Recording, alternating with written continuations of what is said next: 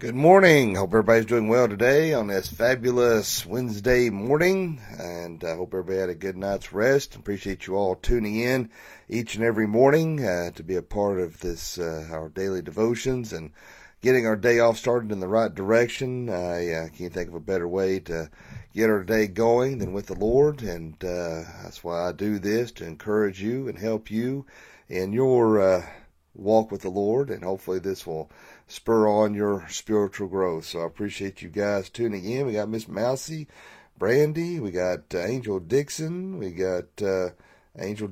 and so I got Angel popped up twice there. That's why I said that. So, but I see that there's several more watching online, but those are one of the names I can see right now. So, but yeah, thank y'all for tuning in this morning. And so with that said, let's go ahead and let's do our Pledge of Allegiance. I think it's important that we do this each and every morning. So let's go ahead and stand. I pledge allegiance to the flag of the United States of America and to the republic for which it stands, one nation, under God, indivisible, with liberty and justice for all. All right. Praise the Lord for that. We get to say that wonderful pledge each and every day, because we do live in an awesome country. It amazes me, though, watching the news, how easily offended people are, and how the liberal left hates the truth. I don't understand the mindset. Of course, if you understand the mindset of a liberal, then I guess you'd be schizophrenic too. But I don't get it. They had John Daly on one of those late night shows. I don't like John Daly, to be honest with you. And I don't like any of the late night shows. They're a bunch of liberal hypocrites. I can't stand any of them. But anyway, they're showing a clip on the news this morning, and he was. They said they were tore all to pieces because asking if the virus was manufactured, and he said, well, the name of the virus is ironically from the very place that it originated from, in Wuhan, and he's making jokes in light of the fact that it did come out of this lab, and the idiot he was talking to said, well, you must be working for the Republicans. And I don't, it don't take a rocket scientist to understand where this virus come from. It was manufactured. It did get out there. And I'll be honest with you, I think it was purposely done just to affect the election. And because Trump had China up against the wall, and they didn't like it. And I think they, in a coordination with some of the other powers that be, I really think that's what they done. My honest, humble opinion, agree, disagree, what have you.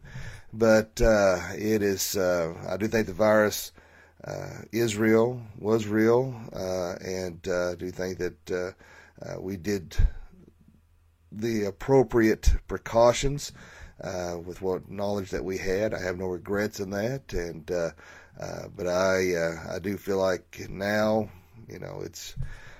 we're pretty much past it, but every time I see a mask, it kind of gets irritating. And you have down at the border, Texas is wanting to fund their own wall, and liberals going against that. I mean, how dare us try to protect ourselves? So it's crazy, people. It's insanity at its finest. We live in an upside-down, crazy world.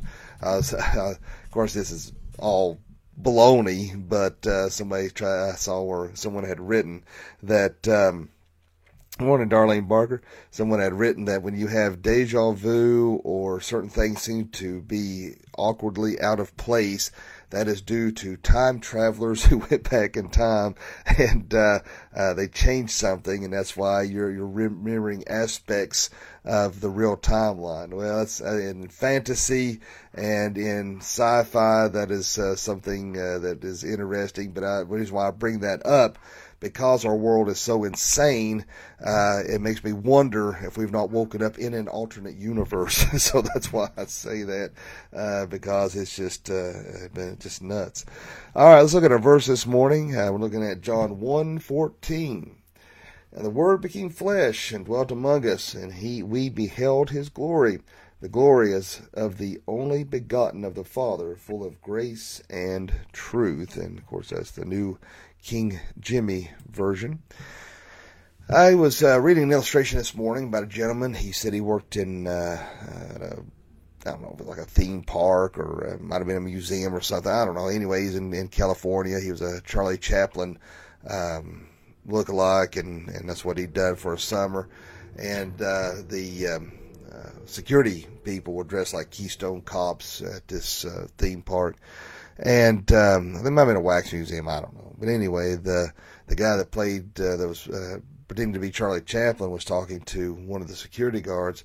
And the security guard asked him, he said, what are you going to do with your life? He said, well, I turned my life over to Jesus Christ. And he said, I plan on being used by him in some shape, form, or fashion. And said the security guard looked at him and used the Lord's name in vain, expletive, and said, good for you. And so the Charlie Chaplin lookalike got to talking to this security guard. And this guy had a hodgepodge of, religious background. He at some point followed Christianity for a little while.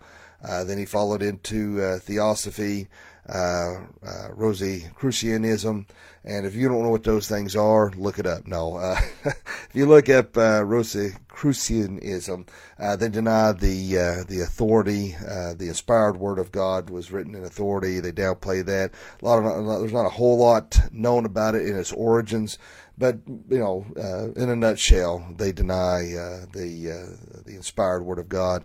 And then when you look at theosophy, that was written by I can't remember the woman's name. She was a Russian spiritualist, and so they also feel like that every religion has an aspect of spirituality or gives you some sort of power or something like that. So just some crazy just crazy ideas and things that this guy was following, to say the least. But the point is, Mormonism, Jehovah's Witness, he just had this hodgepodge background of all these different beliefs. And, he said, the guy that's playing Charlie Chaplin, he said, he scratched his head, how did this guy go from following Christianity to all these different things? And I think that's what we're at in our world today. We have people who are following after subjective experiences such as this gentleman that he's referring to, as opposed to the propositional truth of the gospel, of the Word of God. And that's where we're at today with a lot of people. They have all this mixed match things that they pull together to try to form their own religion or to have an understanding of their own idea of spirituality, and that's not how it works. We have this word inclusive when God's word is exclusive, and the fact that there's only one way to heaven. And people don't like that. They don't like to hear that something is exclusive, that there's only one way to do so. There's only one way to achieve eternal life, and that's through Jesus Christ alone. And so the world has made up their own version of God. They're made up their own version of Jesus Christ. But see, we see here in John 1:14, as we were just reading here, that's one thing that John's talking about, and the Word became flesh. In other words, that Jesus Christ himself, he became very much man, and he's very much God. He is very much man, but without the sin, so that he could show us the way. The Word, the holy inspired Word, became that what that represented was Jesus Christ, who became flesh to show us the way to salvation. And it's so sad that so many do not want to see that or do not understand that, and the fact that we've got so many people out there. I mentioned this. I can't remember if it's Sunday or yesterday. Things kind of run together a little bit. But the fact statistically, almost half, I won't say 40% at the minimum, of younger people in particular have the same kind of subjective experiences as we were just talking about, and have no desire to pursue the things of Christianity, pursue the things of God. And that's one thing, and they mix match and have their own religions. And so it's very hard sometimes to reach young adults, hard to reach younger people, because they just have no interest. They just on an emotional level, it just seems like it's just, I don't know, it's just like there's the stone wall that's hard to break through. But one thing that we see here that this is referencing is the Trinity. And that's one thing that with these other false religions or things with the Mormons, Jehovah's Witness, that's one thing that they do is deny the deity of Jesus Christ.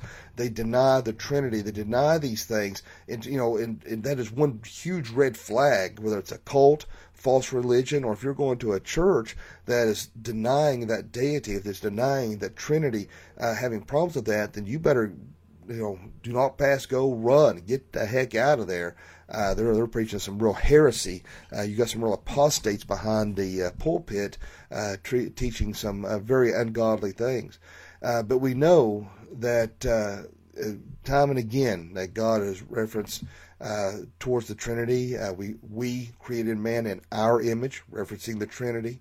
I am the Alpha, I am the Omega, referencing the Trinity. I mean, there's dozens of other scriptures as well that confirm that Jesus Christ was indeed God in the flesh. And I know a lot of people have a hard time with the Trinity. They have a hard time understanding that. And it is not an easy thing to know. Of course, I've showed you all this tattoo that I have on my arm in regards to the Trinity, which reminds me, I was inviting somebody out to church, and they said, well, I got tattoos. Do you think they would allow me to come in? And I went, I said, I think you'd be good. And Brady said, he's the pastor. They're like, oh, wow. Well, but anyway, but with the Trinity though, is Pater, is not Filius the Son. That is not, you probably can't really see it though. It's not the Holy Spirit. The Holy Spirit is not the Father, but God is the Father, God is the Son, and God is the Spirit. So, when you look at this in and of itself, it kind of gives you a little more clarity how the 3-in-1 works to a certain extent. I know some have used the illustration of the egg, of the shell, the white part, I don't know the technical term, what it would be called, and the yolk, that although those are 3 distinct pieces, but it is uniformed in one thing as the egg, and that's kind of one way to look at the Trinity as well. So when we understand as God the Father that would come to us in the flesh, we understand what he had to accomplish on the cross. And that's one thing I was referencing Sunday evening. We look at some of the things that God done in the Old Testament. It seems very wrathful, seems very vengeful. Then we seem like an opposing character in the fact that he seemed more loving in the New Testament. But the fact is, he was the same God. The fact that he was trying to punish the pagan acts to make the Israelites understand how abhorrent and evil sin is was no different what he had to do on his son on the cross to make sure that he is paying that sin debt, that judgment had to be justified. And so that same wrath had to be poured upon his own son in order to save our worthless hides from an eternity in hell.